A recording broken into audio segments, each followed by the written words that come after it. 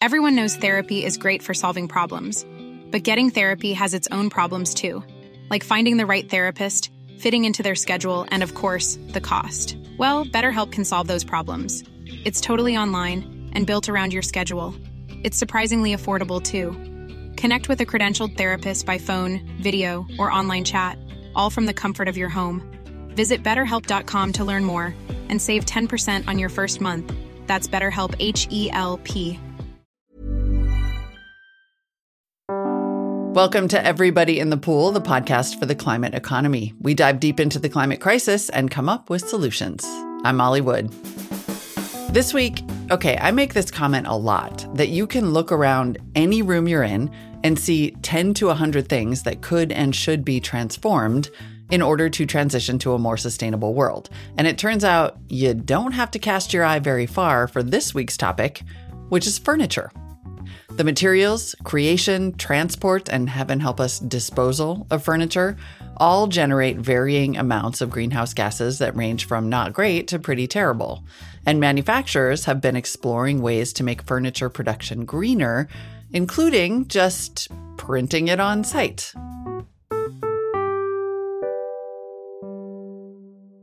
My name is Philip Robb, and I'm the CEO of Model Number.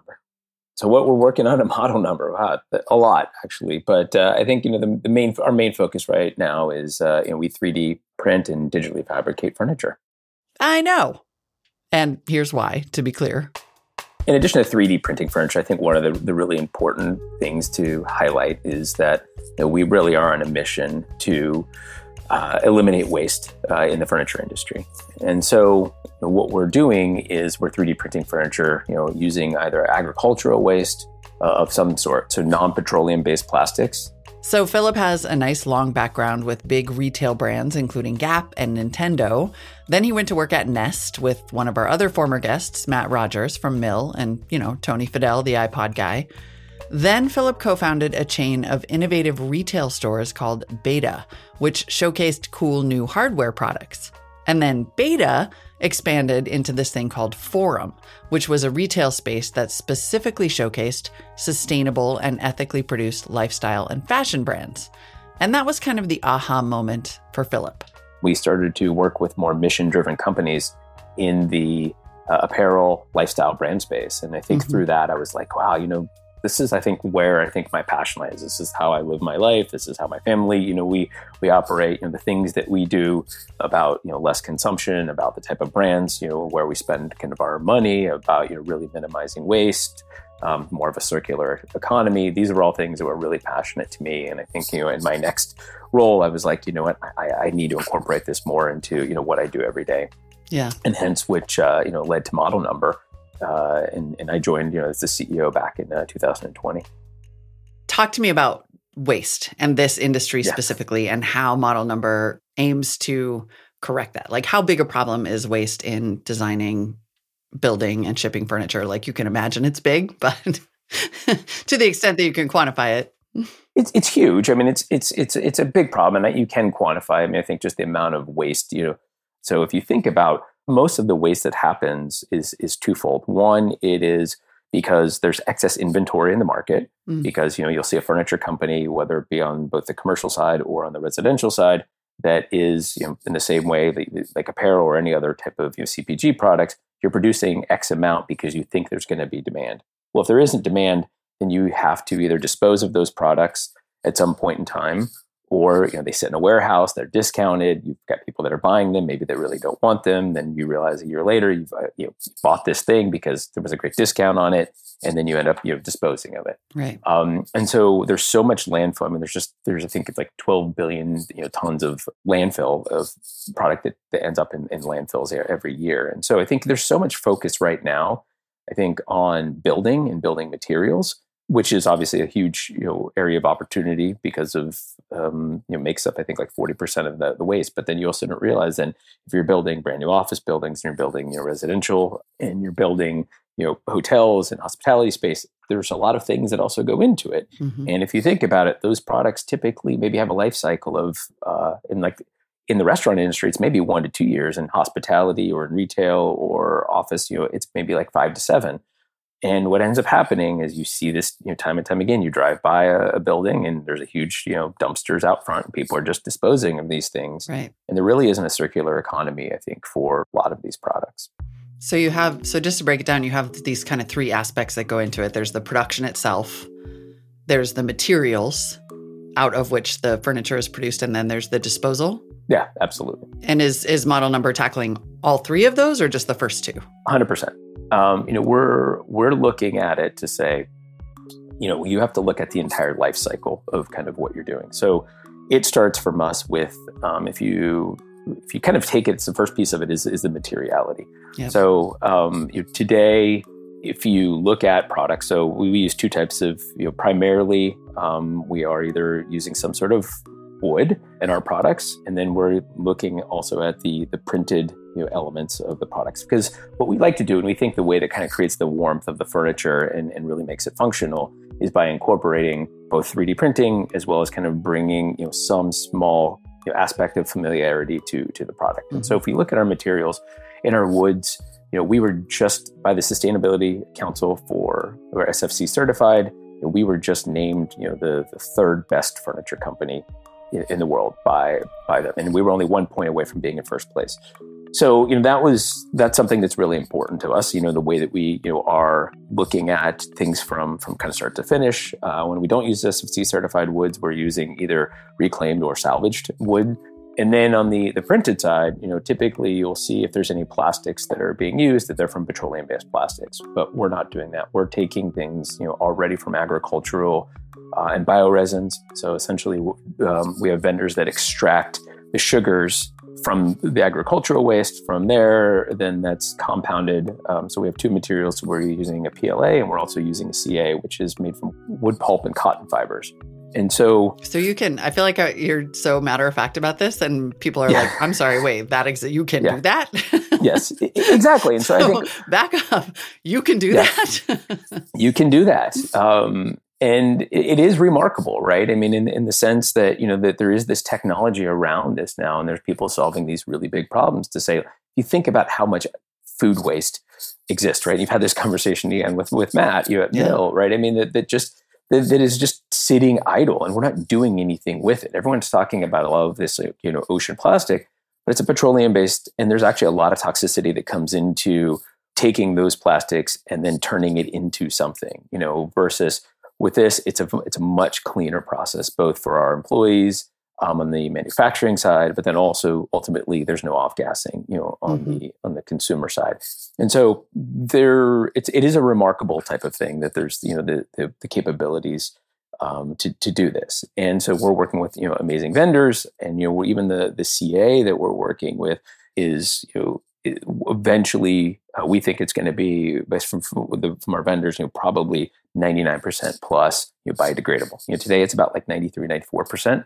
Biodegradable, because there is some sort of plasticizer, so you have to bind the wood pulp and the cotton fibers together. And then, sorry, what does CA stand for?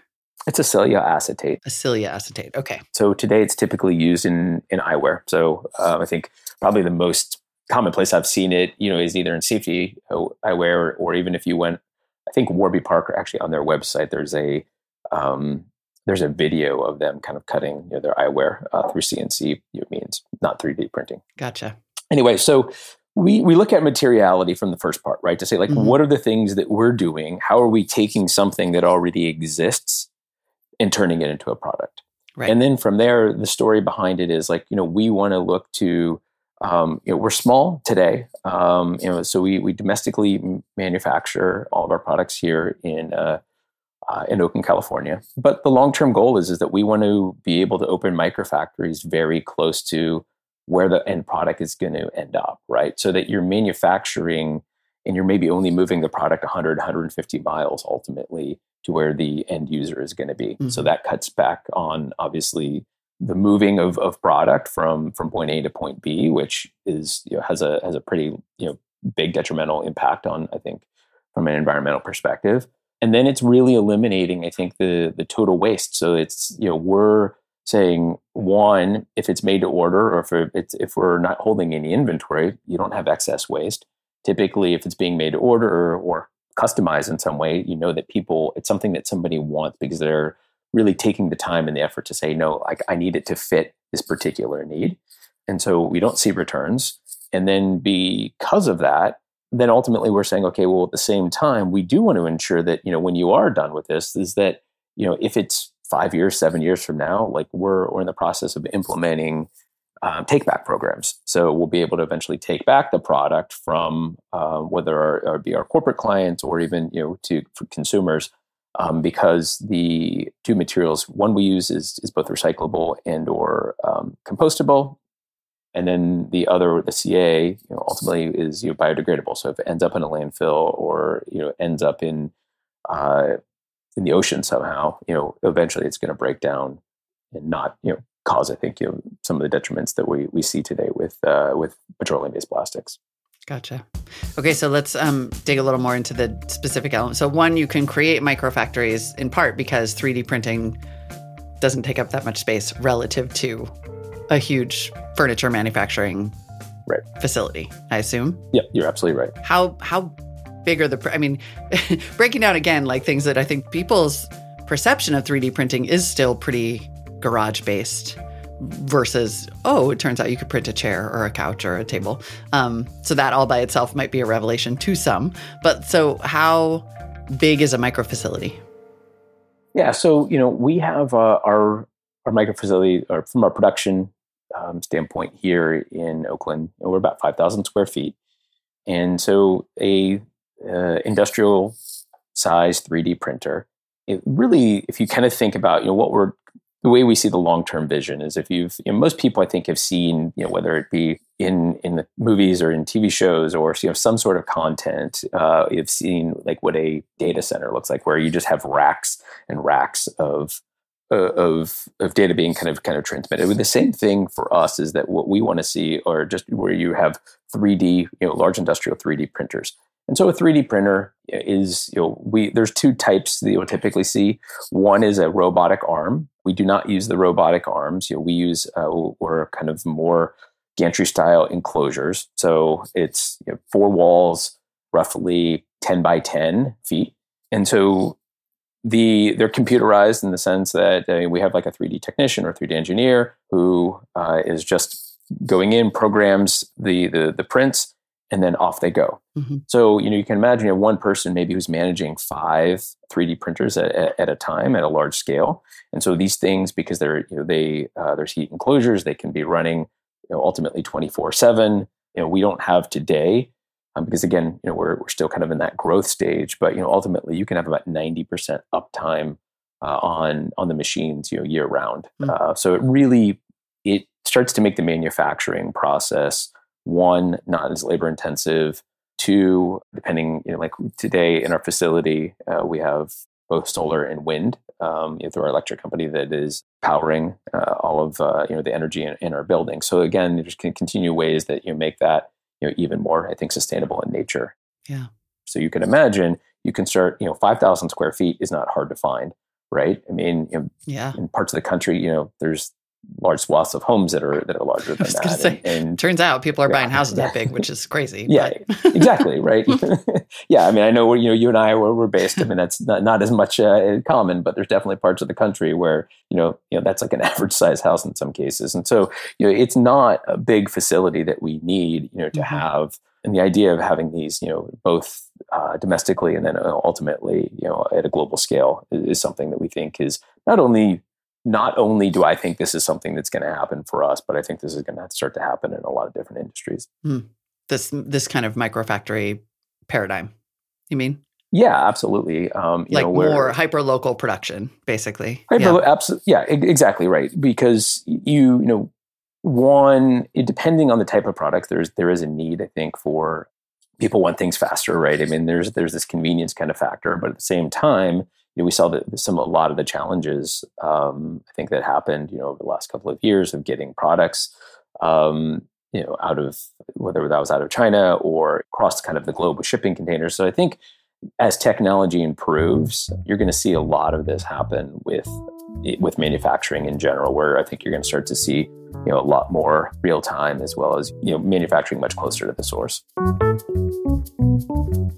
Time for a quick break. When we come back, more on how the furniture is made and, oh yeah, what it looks like.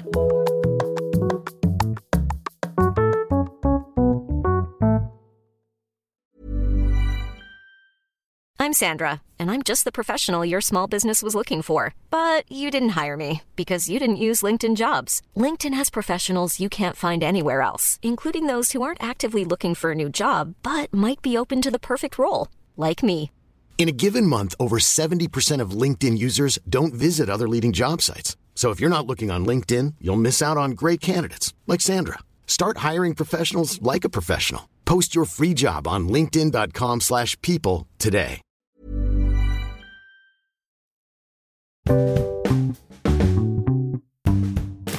Welcome back to Everybody in the Pool. We're talking with Philip Raub, the CEO of Model Number, which is 3D printing furniture out of biodegradable, plastic-free, and recycled wood materials. And on that note, let's talk about the feedstock, the actual kind of supply side. So you said you're working with vendors now who are creating these petroleum-free, plastic-esque products and wood-based products.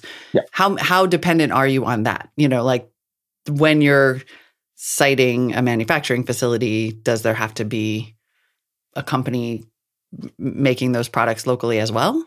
Ideally, I mean, but there's... Are you like, I guess I think in a clumsy way, I'm trying to say, are you also enabling a larger waste to value market? I would hope so over time. I mean, right now, I think we are beholden, obviously, to the vendors that do that. Right now, there is, I think, enough agricultural waste in this country and globally. Mm-hmm. I think if you look at some of the numbers, I mean, it's pretty astounding, right? That you kind of read. I mean, there's so much excess food that's produced globally to more than feed the amount of people, even with the growth rate that's happening. The problem is it's the way that it's dispersed. And so in the U.S. alone, I mean, just the amount of agricultural, waste, I think, that's happening. So we typically get most of our stuff from Midwest and the Southeast, just because that's where our vendors are located. But yes, I do think over time that, you can start to hope that we will have access that to no matter where we go. Because, as I've been looking at international expansion, I've also been having conversations. And so we do know that there's vendors that can help us out pretty much in any region in the world at this point. Right. So, and then the idea too is that, if you are having that, at least it's being shipped kind of in bulk, because the way that it is, the way that we receive it is in a form of a small pellet. So almost if you think of like a pellet, like, almost like from I'm thinking of a BB gun. I'm trying to kind of think of like, something to kind of compare it to. That's, really what they kind of a little bit, maybe more of a raw form. And then, from that, those are then kind of put into, the extruders. And then that's how we, 3D print the product.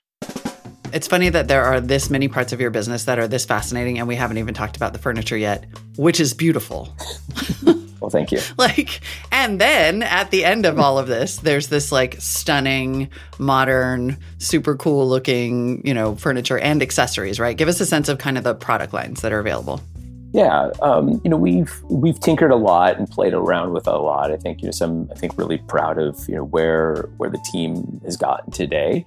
But we wanted to do things that we felt like from a design perspective, one, were I think challenging a little bit of conventional norms. So creating designs that you can't necessarily easily do or replicate through mass manufacturing, right? So these might be things you can do very one-off, very artisanal type of pieces that you can create.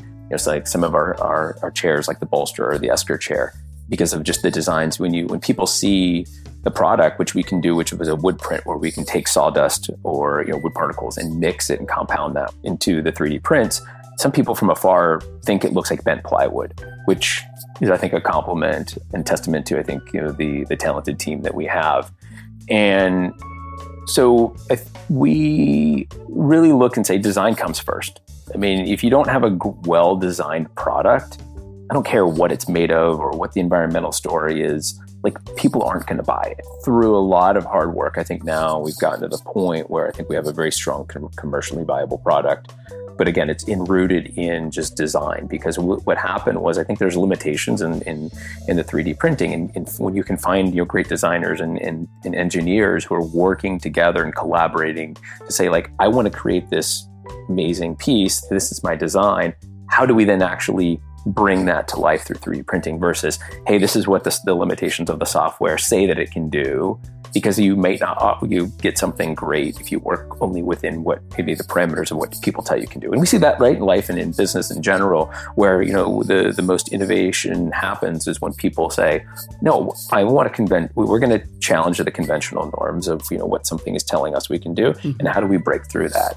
And I think that's led us to the designs we have today. So we focus primarily on seating, lighting, tables, which we incorporate usually a table base is 3D printed, and then we'll have some sort of kind of hardwood top, and then planters. Right. And then in terms of market, it's some high-end consumer, but primarily corporate. Is that fair? Yeah. So the vast majority of our business is probably, I would say enterprise. So workplace, hospitality.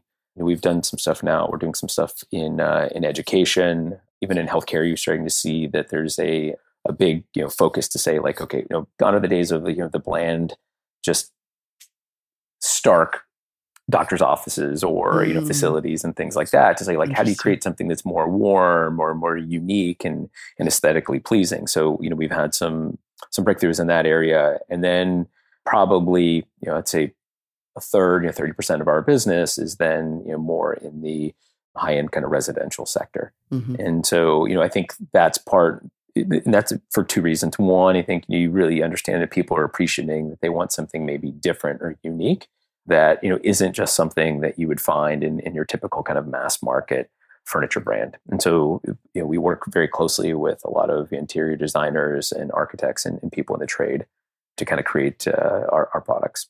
So that's where we focus most of the business today. And are people consumers who are buying, I mean, are they buying for sustainability reasons? Like, is that the driver that leads them there? Or are they kind of saying, I want the look? Either is equally valid. Yep. I think at this level, it's both. Yeah. And I think before we can kind of get into the mass market, eventually, which I believe we'll get there, but the price point that the products are at, it's really interesting because we've done a lot of research in this area. And I think consumers will pay a small premium for something that they, kind of deem to be, quote unquote, sustainable, but it has its limitations on how much they'll pay, right? I mean, and usually it's, maybe it's somewhere in the, depending on the price point, it could be somewhere between maybe 10 and 30%. But, when you start to really say, okay, no, like this product is at a higher, kind of premium, because that's, just where we're at from manufacturing, but we were able to just start kind of chipping away, and we're finding that the materials are starting to kind of get cheaper. We're getting better at what we do, so we can kind of streamline and some of the products, our larger products, were taking us 20 plus hours to print, and now that same product is around 5 or 6 hours, because we're just over time we've just gotten better at what we do. And I think, that, starts to bring the price down. So eventually we think it will start to make that more accessible, where you don't necessarily have to charge that huge premium. But, today we find it's a balance that people love the designs that are unique, but also these are individuals that, really believe in, I think, kind of what we're doing and the story behind it. How, give me a sense of what price point we're talking. Like, I'm looking at the bolster chair. There will be a picture of this on the website and on the social channels, which is sort of a, this beautiful chair with like a nice hollow center and a lovely bolster pillow. Like, how much would that cost? Yeah. I mean, the bolster chair, retails for just under like $2,000. So, again, it has a premium to it. But, again, I mean, here's a product. Like an Eames chair. That's still within reach of design within reach. Yes. Again, this isn't, I think a piece that's going to run you, like $10,000 by any means. It's accessible, right? But we know that it definitely plays on the kind of the higher side of the premium. And we do, we have some custom products, right? Like if you wanted like a custom dining room or conference room table, I mean, you might be talking like $20,000. So, it's definitely, on a little bit on the higher end. But I think, like you said, I think the chairs that we have and the products, it also too depends if it's something is 100% 3D printed, it's actually cheaper for us to make than if it has wood, because there is some labor component that is involved in anything with wood, because we have to assemble the product versus like the bolster, and that's why we're also moving towards a lot more of just the wholly 3D printed pieces, because we can bring the price point down and make it more accessible in the categories like we have for lighting and some of the seating and planters as well. Philip told me the company is still working on how it quantifies the carbon footprint of its products, but they're labeled net zero on the website because they're not made from any new materials, and Model Number powers its microplant with renewable energy. He also says the company is experimenting with making products that come in a black coating that actually sequesters carbon, and any colors are created using non-toxic dyes. You can see all the designs and contact the company at model/no.com. And we've got some pictures and video up on our Instagram channel, which you can find at InThePoolPod. So you can peek at that while you're listening as like a visual guide. It's also a plug for our Instagram channel, which you should totally subscribe to. And on this topic of sustainable furniture that isn't at the design within reach price point, in researching this episode, I found out that IKEA has actually committed to being climate positive, whatever that means, net zero maybe, by 2030, and has been testing a furniture rental program like Rent the Runway, my absolute favorite, but for furniture. And several other retailers are doing the same thing. More details on that in the show notes or at everybodyinthepool.com. And that's it for this episode of Everybody in the Pool. Thank you so much for listening. Email me your thoughts and suggestions to in@everybodyinthepool.com. I am reading all your emails. And find all the latest episodes and more at inthepool.com, the website. And if you want to become a subscriber and get an ad-free version of the show, hit the link in the description in your podcast app of choice. Thank you so much to those of you who already have.